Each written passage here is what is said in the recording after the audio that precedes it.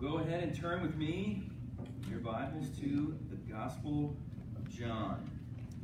We're going to be finishing up the prologue, chapter 1, verses 1 through 18.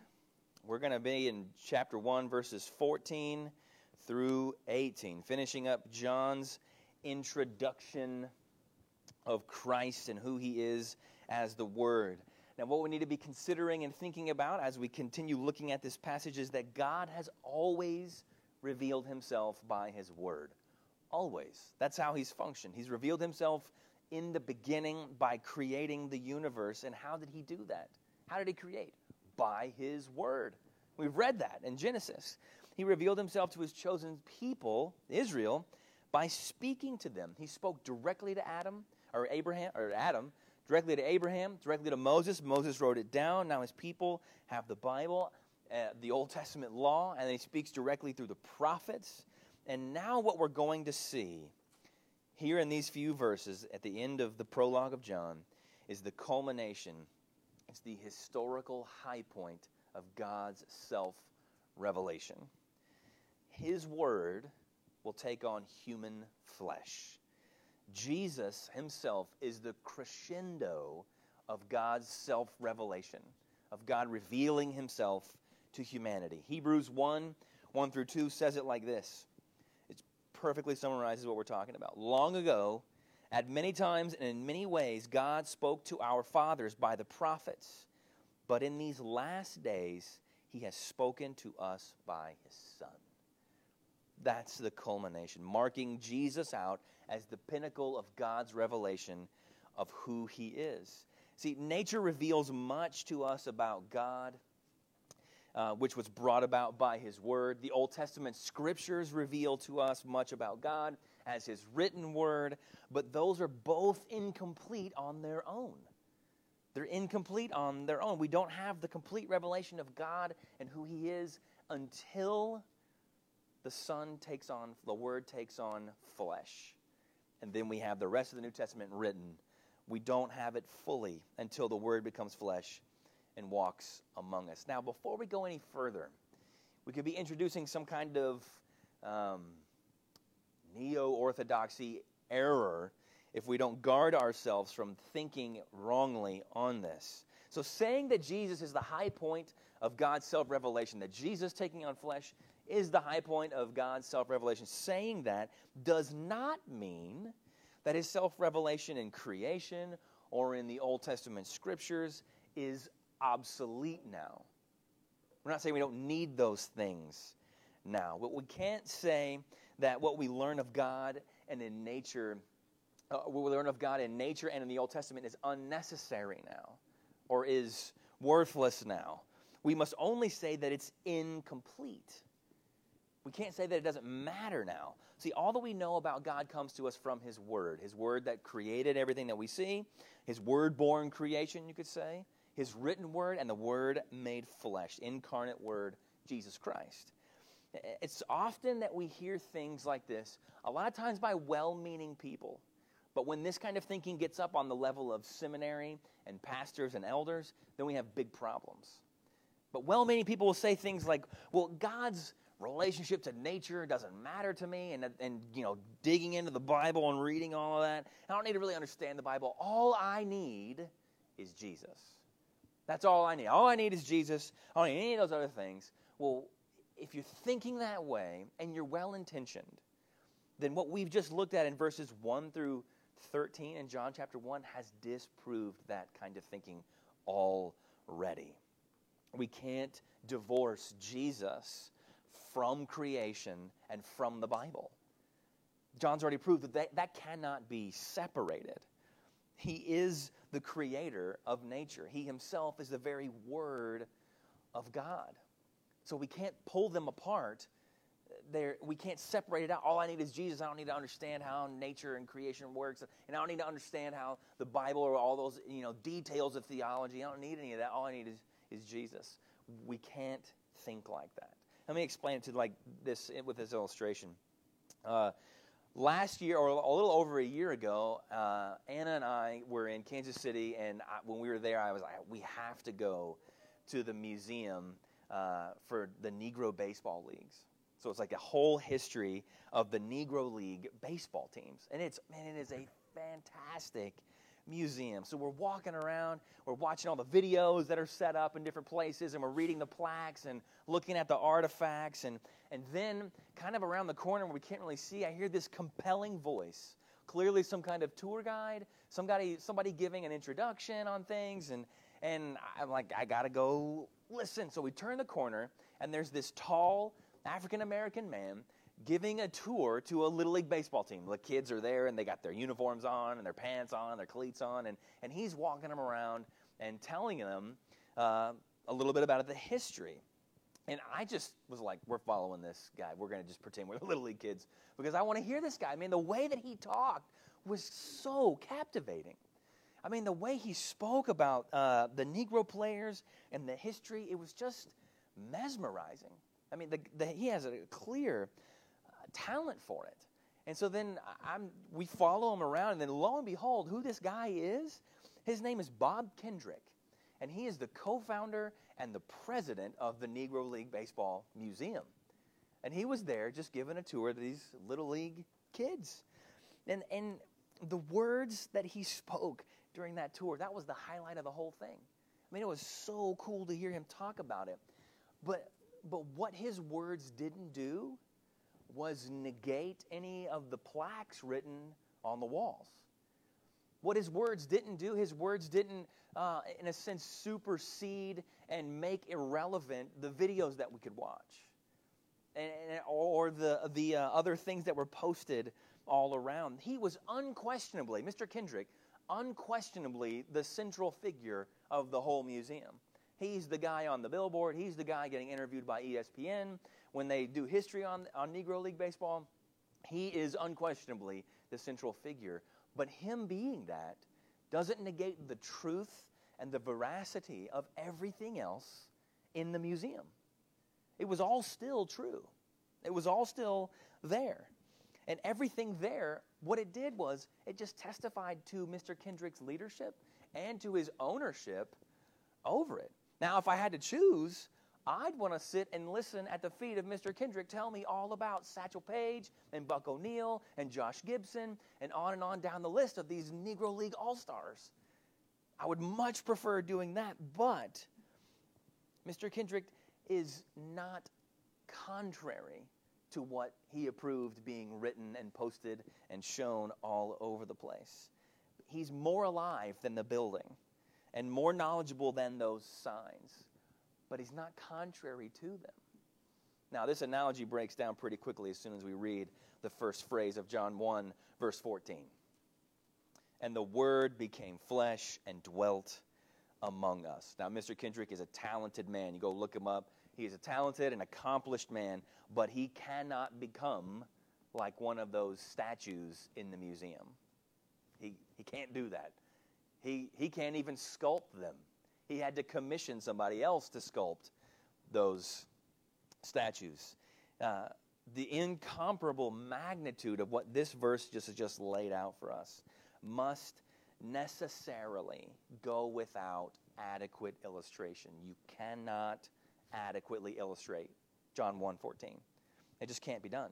Nothing can illustrate what this verse says. God becoming flesh and dwelling among us cannot be distilled down or explained by some other relatable occurrence in history. It's kind of like this. It just doesn't exist.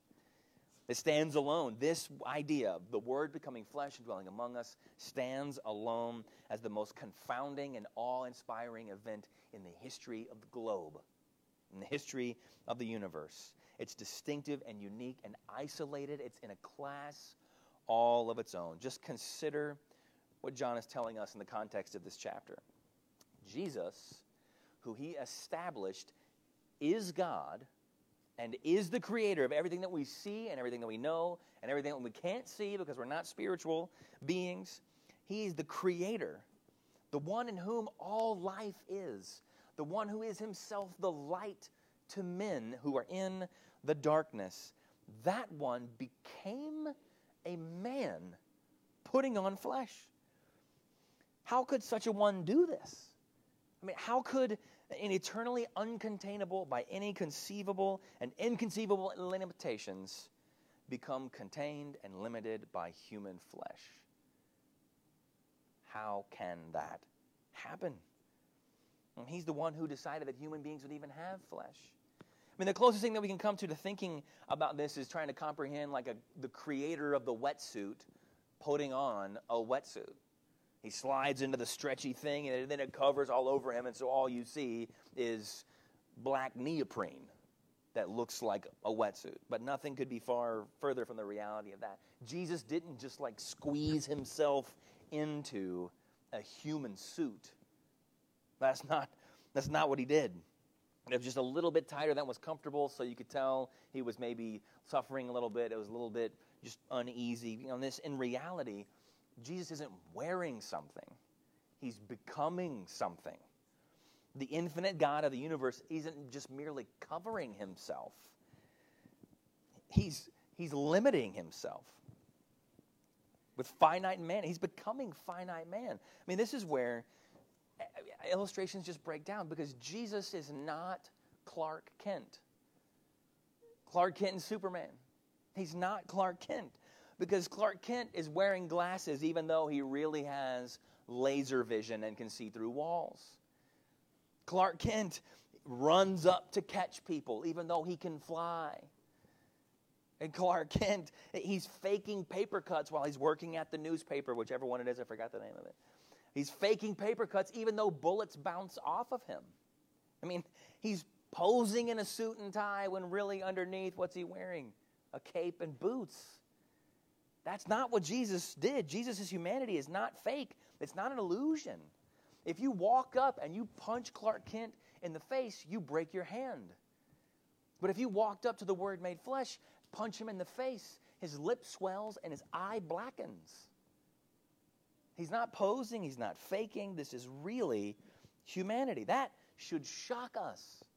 I mean, what we've read from verse 1 to verse 13, and then we cross over to verse 14, should stop us dead in our tracks. Who is this one? What we're talking about theologically is called the hypostatic union. The word hypostasis, it just means a particular substance. And what we have in Jesus is one who is truly man and truly God. That substance is particular. Jesus didn't compromise or lose one iota of his divinity by becoming flesh. And Jesus is authentically human. He's authentically fleshly. His humanity didn't diminish his divinity in any way, and his divinity didn't swallow up the humanity in any way. He is truly human and truly God. And as a side note, I'm agreeing with R.C. Sproul, who said we should say truly rather than fully. Now, when we say Jesus was fully man and fully God, we know what we mean by that, but truly is actually a better way to convey that, because Jesus wasn't fully, in the sense, man. He didn't sin. He never got married. There's lots of human things that he did not do, but in essence, he was truly man and always truly God. Now, when the Word became flesh, he did not cease to become God, or to be God. That's another thing that we have to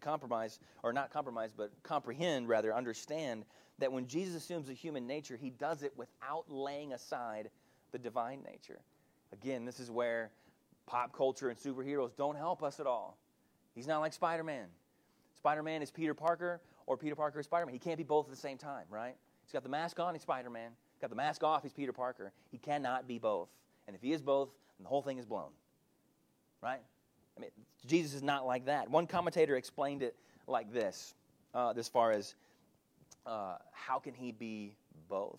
So in Genesis 19, Sodom and Gomorrah is being blasted with fire and brimstone. Lot and his family leave. Lot's wife turns around and looks back, and what happens to her? She becomes a pillar of salt. And in that moment, she became something and stopped being another thing, right? She becomes a pillar of salt, this block of rock, and stops being Lot's wife. But later in Genesis 19, when Lot becomes a father again, he didn't stop being Lot, right? That's kind of what we're talking about here. That on top of this, Rather, what Jesus did not cease to be God when he becomes man, when he takes on flesh. But true humanity is just added to him. And on top of this, the God-man, Jesus Christ, he dwelt among us, is what John 1:14 says. Dwelt among us. If you got an old King James, it says tabernacled among us. That literally means Jesus pitched his tent with us. And that should throw us back to Moses, right? The book of Exodus, Leviticus, Numbers, and Deuteronomy, where the tabernacle now exists in amongst the people and God's presence is there, but it's just a tent. And a tent is what? A temporary dwelling place. Something different has happened now. The Word becomes flesh, and God takes up his residence among his people, not in a man-made tent, but in a God-made human.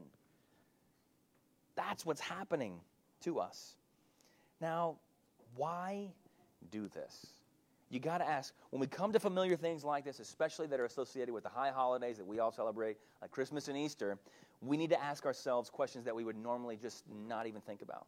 Why do this? John 1:14, why would the Word become flesh? Why is John bringing this up? Why is it so significant? So what we're going to see fold in these 5 verses is that Jesus is God and he becomes flesh for a reason, so that we might know God. That we might know God, and that the rest of the book of John is going to tell us why he wanted to be known. He wanted to be known because he loved us. And secondly, all of this is to his glory. The Word wouldn't have become flesh if it didn't give glory to God. Would not have done that. God would not have desired to be seen and be known and be loving if it did not bring glory to himself. And God would not have loved us if it was not to his own glory. So let's look further into the verse 14. And the Word became flesh and dwelt among us, and we have seen his glory. Glory as of the only Son from the Father, full of grace and truth. John saw God in his glory. John, the one writing this, he did indeed see God in his glory. He did so in a couple of ways. One way in which the disciples, he's saying we there, meaning the disciples, the apostles now, have seen God's glory. They saw Jesus' glory at the Mount of Transfiguration. Look at Luke 9, verse 28 through 32. Going back in the story, or going forward from where we are in the Gospel of John, the story in the Gospel of Luke. Now, about 8 days after these sayings, he, Jesus, took with him Peter and John and James and went up on the mountain to pray. And as he was praying, the appearance of his face, Jesus' face, was altered, and his clothing became dazzling white. And behold, 2 men were talking with him, Moses and Elijah, who appeared in glory and spoke of his departure, Jesus' departure, which he was about to accomplish at Jerusalem. Now Peter and those who were with him were heavy with sleep, but when they became fully awake, they saw his glory and the 2 men who stood with him. So this is a knee-buckling display of God's glory that John saw, saying we, meaning the apostles, he saw that. John and the disciples also saw God's glory just by seeing Jesus. Now let's use John's gospel to prove that. So John 10, verse 30, Jesus says, I and the Father are one. Okay, Jesus is saying, I and the Father are one. Now John 12, 45 says, whoever sees me sees him who sent me. Now John 14, 8 through 9 is this. Philip said to him, Lord, show us the Father, and it is enough for us. Jesus said to him, have I been with you so long, and you do not know me, Philip? Whoever has seen me has seen the Father. How can you say, show us the Father? So John's gospel proves there that if you've seen Jesus, you've seen the Father. Now what the apostle is saying here is in response, the apostle John, what he's saying here is in response to Moses' request in Exodus 33. And I'm not bringing up Moses arbitrarily because John's going to bring up Moses throughout this whole rest of this whole paragraph. Moses, in Exodus 33, at this high moment of the law being given, the tabernacle instructions coming together, Moses in verse 18 says this to God, "Please show me your glory." John saying, "We've seen your glory." Moses' question a millennia and a half before is, "Show me your glory." And God said, I will make all my goodness pass before you and proclaim before you my name, the Lord. And I will be gracious to whom I will be gracious, and I will show mercy on whom I will show mercy. But, he said, you cannot see my face, for man shall not see me and live. And the Lord said, behold, there is a place by me where you shall stand on the rock. And while my glory passes by, I will put you in a cleft of the rock, and I will cover you with my hand until I have passed by. Then I will take away my hand, and you shall see my back, but my face shall not be seen. So Moses is saying, I want to see your glory. God's saying, you can't, Moses. You can't see my glory, the fullness of my face. You can't behold the glory of God and live unless that one beholding the glory of God is God. And he takes on flesh.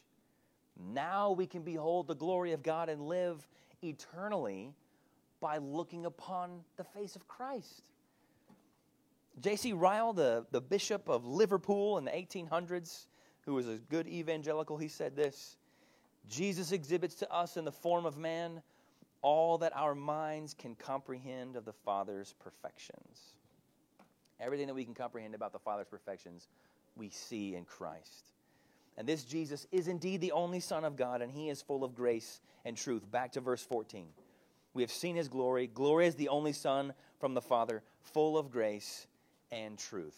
Now, to shed light on that, we got to bring Moses back up. Moses is going to be throughout the rest of the paragraph. Moses is allowed to see God's back, correct? And then God proclaims who he is to Moses. In Exodus 34, verse 6, the Lord passed before him and proclaimed, the Lord, a God merciful and gracious, slow to anger and abounding in steadfast love and faithfulness. Did you see that last phrase? That God is abounding. God says of himself, this is who I am. I'm abounding in steadfast love and faithfulness. That's just an Old Testament way of saying full of grace and truth. He says to Moses, I am full of grace and truth, steadfast love and faithfulness. Now John, in John 1, just attached this self-proclamation of God, I am full of steadfast love and faithfulness, grace and truth. He attaches that to the Word made flesh, Jesus Christ. Remember this connection, full of grace and truth. It's going to come back up when we get to verse 17. But now John takes kind of a parenthetical rabbit trail, because he just does this a lot. But in verse 15, he says, John, talking about not himself, but John the Baptist, John bore witness about him and cried out, this was he of whom I said, he who comes after me ranks before me because he was before me. So there's this little bit of an interlude about John the Baptist again, and many of your Bibles probably have verse 15 in parentheses. This is parenthetical, just quick jog over and jog back. Hey, what is he doing with this? He's trying to say, hey, remember, I'm connecting these dots for you. I told you about a guy earlier in this section, that there's a guy in verses 6 through 8, that he was going to prove that Jesus was God. He's the forerunner who comes before him. Well, if I haven't told you that, I'll tell you now what he spoke of Jesus as is God. And he did so by saying that Jesus was before him.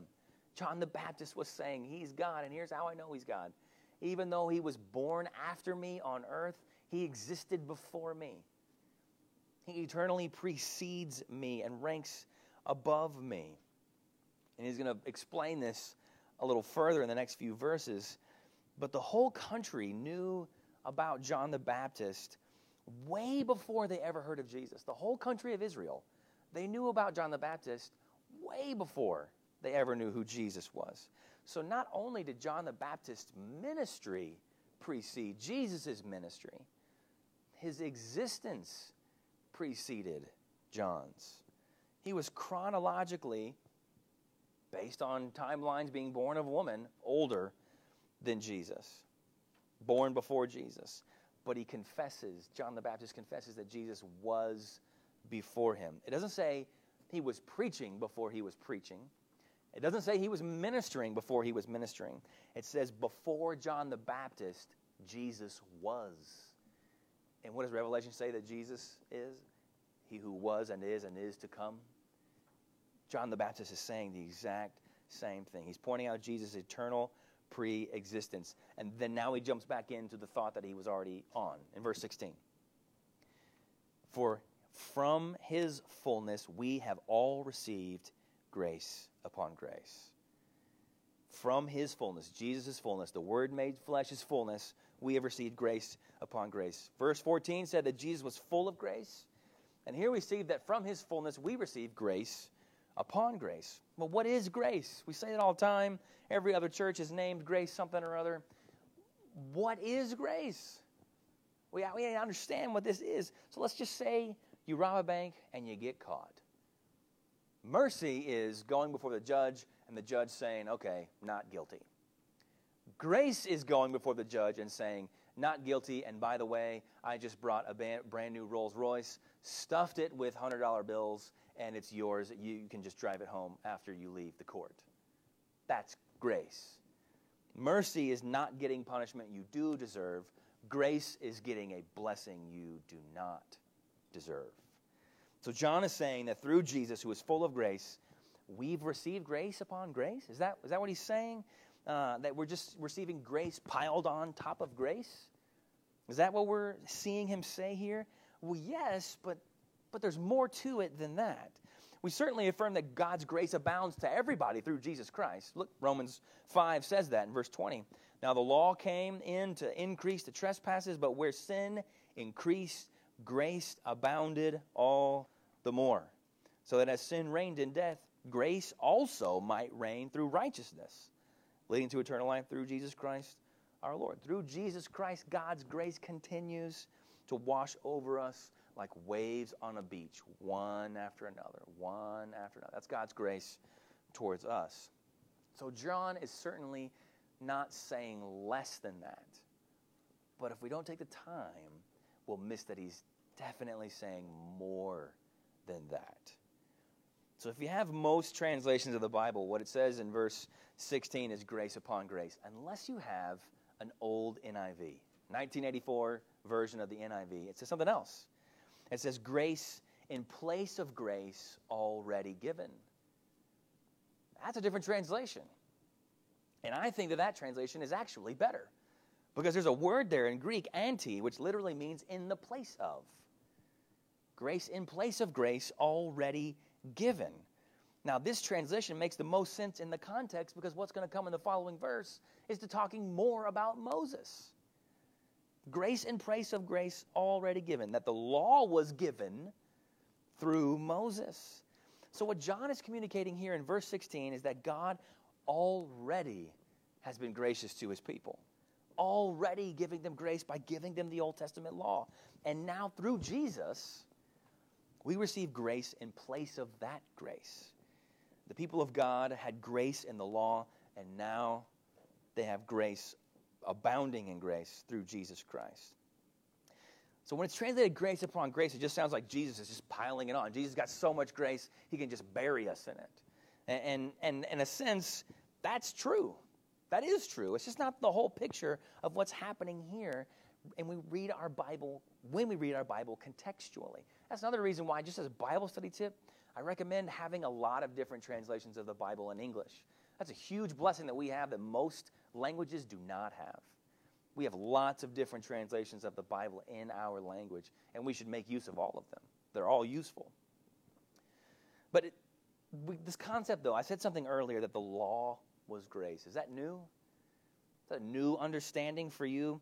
It's commonly held that, well, everything in the Old Testament, that's all works-based. That's just, you got to work hard, you got to be good, you got to follow all these rules, that's all law. There's no grace in the Old Testament. There's no grace in the Bible until first Easter Sunday. Jesus rises from the dead. Now we got grace. It's finally here. We didn't have it before. But God has been gracious from the beginning, because graciousness is a part of God's eternal character. He can never not be that in its infinite fullness. So he must always be gracious. Look at grace in the Old Testament. Just a few big highlights. Where's grace in the Garden of Eden? Adam and Eve sinned. We just read that earlier. Adam and Eve sinned. And what did Eve know that would happen if they ate of the tree? If we're going to die. Did they die when they ate of it? No. Spiritually now, there's something different, but they weren't immediately extinguished in their livelihood, in their life. That's grace. And instead of killing them, he kills another animal to cover their sin. Grace, right? What about with Abraham? How is he counted righteous? Genesis 15, verse 6. He believes and God counts that to him as righteous. That's grace. That's not a fair exchange. Abraham didn't earn anything. In fact, throughout his life, he's kind of trying to unearn it a lot of the times, it seems. But he gets grace and salvation. What about through Israel, the nation of Israel? How on earth are the Jewish people even still here? Just based on the miserable cycle of rebellion against God, God saving them through some kind of mediator over and over and over again. That's grace. Unearned blessing. You know, even the sacrificial system was grace. You ever thought about that? Most of the time we look back and we read that when we just are trudging through our Bible in a year plan and we get to Leviticus and we're like, oh gosh, this is terrible. Thank goodness I don't live then and I live now. It's just better off. They didn't have any grace, but I do. But if you think about the sacrificial system, did God have to give his people a way to restore fellowship and reconcile with him? Did he owe that to them? No. That was grace. That they even got that. Now, was killing a bunch of bulls and goats actually paying for their sin? Was God like, all right, I know you guys messed up and you offended me, but you know what? I have a big need for a pile of rotting animal carcasses. And if you could light most of it on fire and then just throw the rest of it in a hole outside, that'll make me happy. Did he need that? No, that was grace. It was grace for them to have to kill those animals over and over again and see the weight of their sin costing a life and spilling blood. God's explaining to them the gospel that is grace. They should have been joyful to have this tedious law because the only other option was eternal judgment. So it was grace. Now, was the law that we see came through Moses? The law was given through Moses, verse 17. Now, was that a taskmaster? Yes, it was. Did it imprison people in a way? Yeah, Galatians 3 said it did. Now, was it impossible to be kept perfectly? Absolutely, it was impossible. And Romans 8 says so. Was it impotent to save people eternally? Yes. What was the main point of it? The main overall point of the law in Romans 3, 20 and 21 is to show you how sinful you are. So you have, beyond a shadow of a doubt, know you are in need of a Savior. You are in need of grace. But it was still grace because this is an unflappable, no expiration date truth that everything that is not hell is grace. Hell is the only thing that any of us have ever deserved and ever earned, and anything that is not that is grace. Everything that is not eternal suffering and burning fire is grace. If we're not in hell, then we're experiencing some form of God's grace. Everyone who has ever been saved from judgment and eternal condemnation has been saved by grace. From the beginning to the end, God only saves people one way, and that is by grace through faith. Whether it's under the Old Testament law or in the New Testament church, all of grace is for everyone who has ever been saved. So the law was also the grace of God because it made the honest person long for something better. The honest person is there making the sacrifices again. The honest priests, consider a Hebrew priest. They were basically just butchers. You know what they got really, really good at? Killing animals quickly. Covering their clothes in blood every day. Then having to go home and ceremonially wash and then do it all again the next day. They weren't high, holy people off in the distance. They were slaughtering all day long. That's what they were doing. So if they were honest, they would say, we want something better than this. This is never going to work. Who's going to do this when we all die? How is the sacrifice going to keep continually being made for me when I'm dead and gone? I can't make my sacrifices anymore when I'm gone. The honest person would think there's got to be something better out there. This can't be the end. This can't be what we live for over and over again. The covenant God made with Moses and Israel at Mount Sinai was not going to bring about the mission of redemption, but it was going to make God's people long for a covenant with a better mediator. For verse 17 says, the law was given through Moses, grace and truth came through Jesus Christ. See, now we can read that verse and not say, see, no grace in the Old Testament, nothing but grace in the New Testament. Two different ways to be saved, basically two different gods. We can do that. You can't say that now because we've seen the pattern of God's grace all the way through. The law was grace, but it was not the greater grace. It was not the final full grace. Moses was the mediator of the old covenant. Jesus is the mediator of the new covenant. The old covenant, God had Moses serve as the go-between between him and Israel. And there's many times where he stands in the gap for sinful Israel to God. And God relents from the judgment he proclaimed and has grace on them. Because the mediator, one guy, went before God on behalf of everybody else. You know what Moses is doing there? He's serving as a shadow. He's serving as a type. He's not the substance, because Moses himself is a sinner. Jesus is the truth. Moses is not the truth. Moses has some of the truth, but Jesus himself is the embodiment of the truth. He can bring a greater grace by ushering in a better covenant. That's what the new covenant is. He can serve as a substitute because he did keep God's gracious law. Moses couldn't serve as a substitute. He could be a go-between, a mediator, but he couldn't be a substitute because he couldn't keep the law. He wasn't full of grace and truth. He was just a pipe that the water of the law could come through. That's all he could serve as. So Christ comes and he's able to be full of grace and truth because he is grace and truth. And what did Exodus 34 teach us about that phrase? That God says that that's what he is. So then therefore Jesus is God and can fully satisfy the demands of God's holiness in the fullness of his grace, and to extend that holiness to everyone who believes in his name. Do you see how John is continually building upon his theme that Jesus is God and salvation comes through him alone by believing in him? You see, it wasn't that the law and Moses were wrong. They weren't wrong. They weren't incorrect. Romans 7:12 says so much. It says the law is holy and the commandment is holy and righteous and good. It wasn't that the law was wrong. It wasn't like God issued out an operating system and then it had some bugs and then Jesus comes in to update the operating system and get all the bugs worked out. That's not what happened. The law was good and the law was perfect. Moses and the law just weren't enough. Romans 8:3 says so. For God has done what the law, weakened by the flesh, could not do. The law could not do what?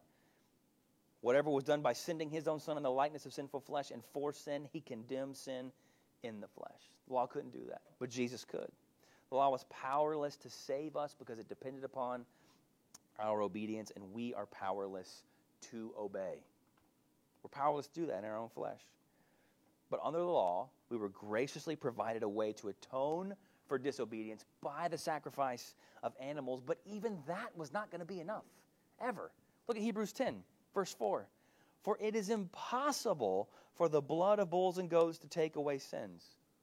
That word impossible in the Greek means impossible. It's impossible. It can't do it. It can never do it. And Jesus says that he comes, and when he's giving his Sermon on the Mount in Matthew 5:17 and 18, he comes not to abolish the law, but to fulfill it completely. That's what he came to do. And now he mediates a better covenant. Look at Hebrews chapter 8, verse 1. Hebrews chapter 8, verse 1 says, now the point in what we are saying is this.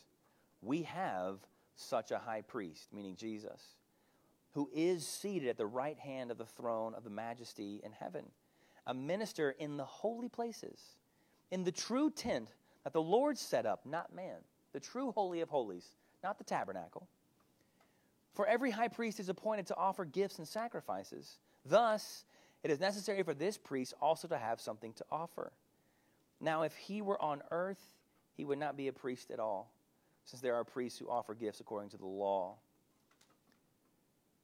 They serve a copy and a shadow of the heavenly things. For when Moses was about to erect the tent, he was instructed by God, saying, see that you make everything according to the pattern that was shown to you on the mountain. But, as it is, Christ has obtained a ministry that is much more excellent than the old.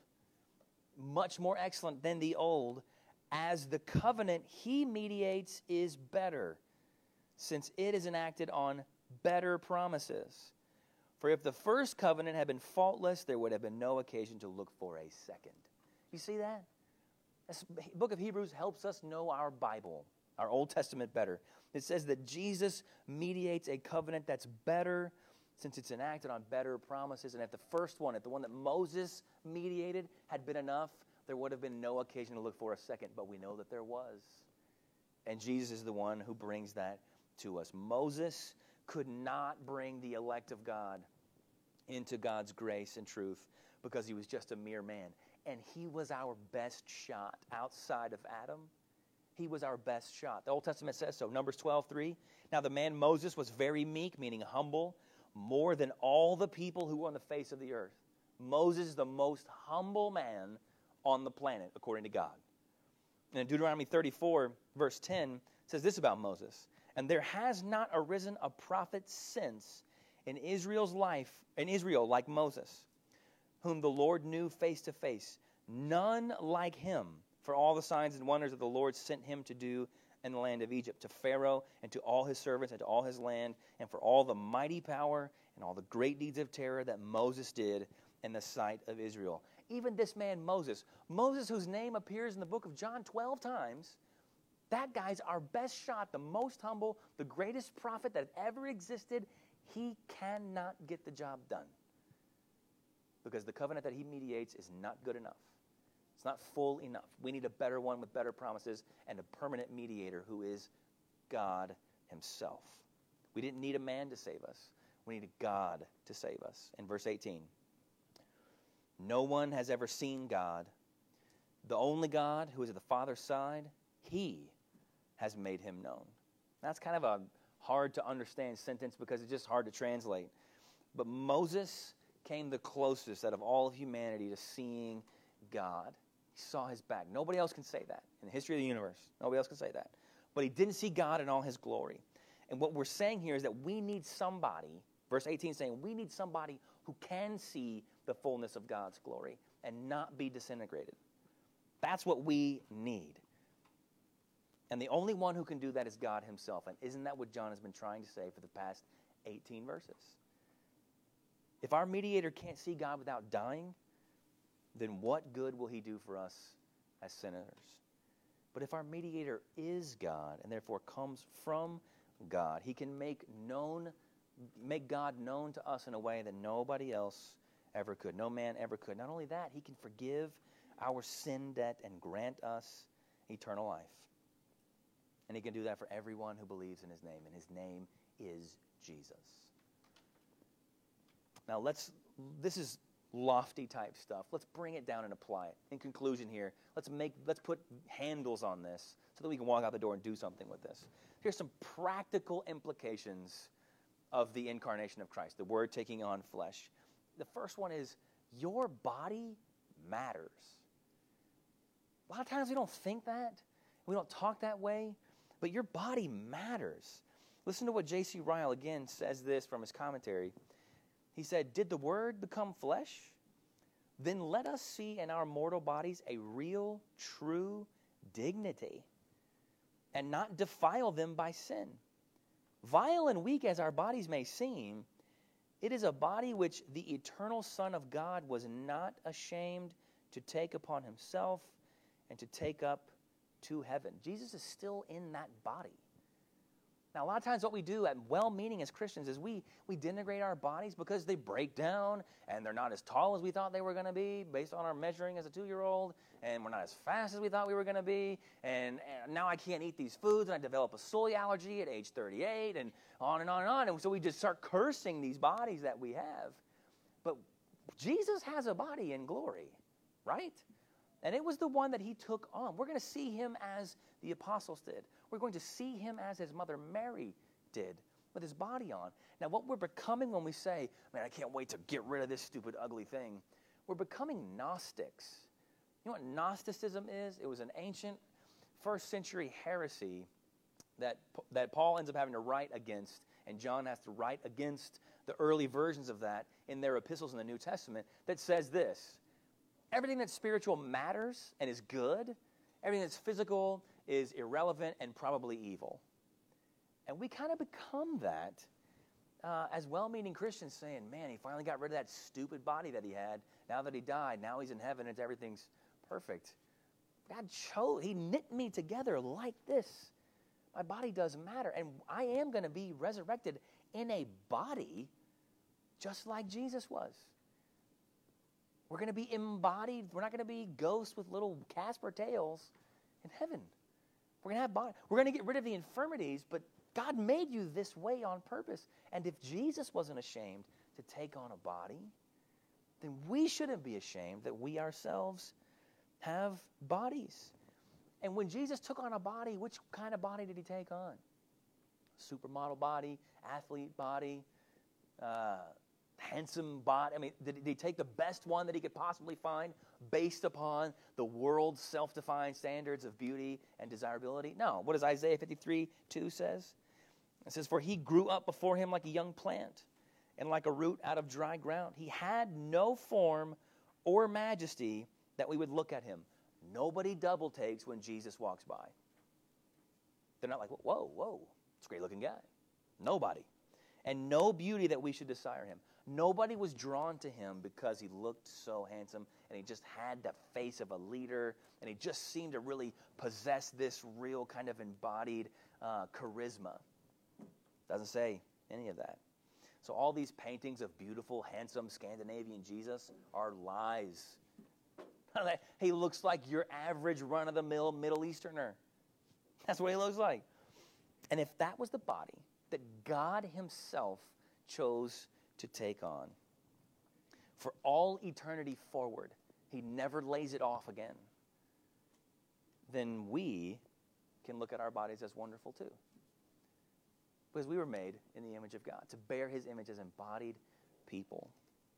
And lastly, what we should take away from the incarnation, God, Jesus, the Word, be taking on flesh, is that God's grace is incomprehensible. We got to take that on. What does all of this tell us about God's desire for our salvation? When God made man in his image, and we sinned against him, and plummeted the entire race of humanity into seemingly an unbridgeable separation from God, what was God's response to that? When God, we've read in Genesis on purpose because it correlates so much with John, that God breathes his own life into this creature he made from the dirt and says, well, I'm going to put my image on him in the way I'm not going to do with anything else that I'm in the process of making. When that one rebels against him and defies him, what does God do? What's his response? His response is to reverse it, to take on our image and come and dwell among us, die for us and be raised again, so that through faith we might be eternally reconciled with him, enjoying him forever in his presence, from which Moses could never have spoken in Exodus 34. That's what he did. That was his response, was to reverse creation. God become man, not man becoming the likeness of God. That's the incomprehensible grace of God. And we should see that in the incarnation. Let's pray. Father in heaven, we're at the end here of this prologue that you inspired John the Apostle to write as just a regular old blue-collar guy. and yet you raised us to these lofty heights. And so now the table is set for us to forge ahead into the rest of the Gospel of John and to see your Son in flesh and what he does and what he says and what he teaches and what he conveys and what he's offering and how he accomplishes that it was finished. We're going to see all of that in the Gospel of John. Father, prepare our hearts to take it in. Give us excitement about your Son taking on flesh. We just get so used to it because even the entire country knows that there's a bunch of people at Christmas time who talk about God becoming flesh and being around us. And we can diminish the greatness of that, or we can just get so used to it that we, in a sense, get tired of it. Father, forgive us for that. Let us be amazed at this, that through Christ and his fullness we have received grace in place of grace, and that he is full of grace and truth, and that he mediates a better covenant, that we can be permanently saved without hope in a pile of dead animals, but hope in a resurrected God-man who perfectly kept your law and mediates for us even now, stands between you and your wrath and us and our sin, and grants us forgiveness because his blood covers us. And therefore you can then look to each of us and say, welcome, my son, a servant, enter my rest. God, we thank you for that. Fill us with awe in that. And we thank you for all of this time that we've had together this morning. Bless us as we enter this week and all of what you have for us in store. And we pray this in Christ's name. Amen.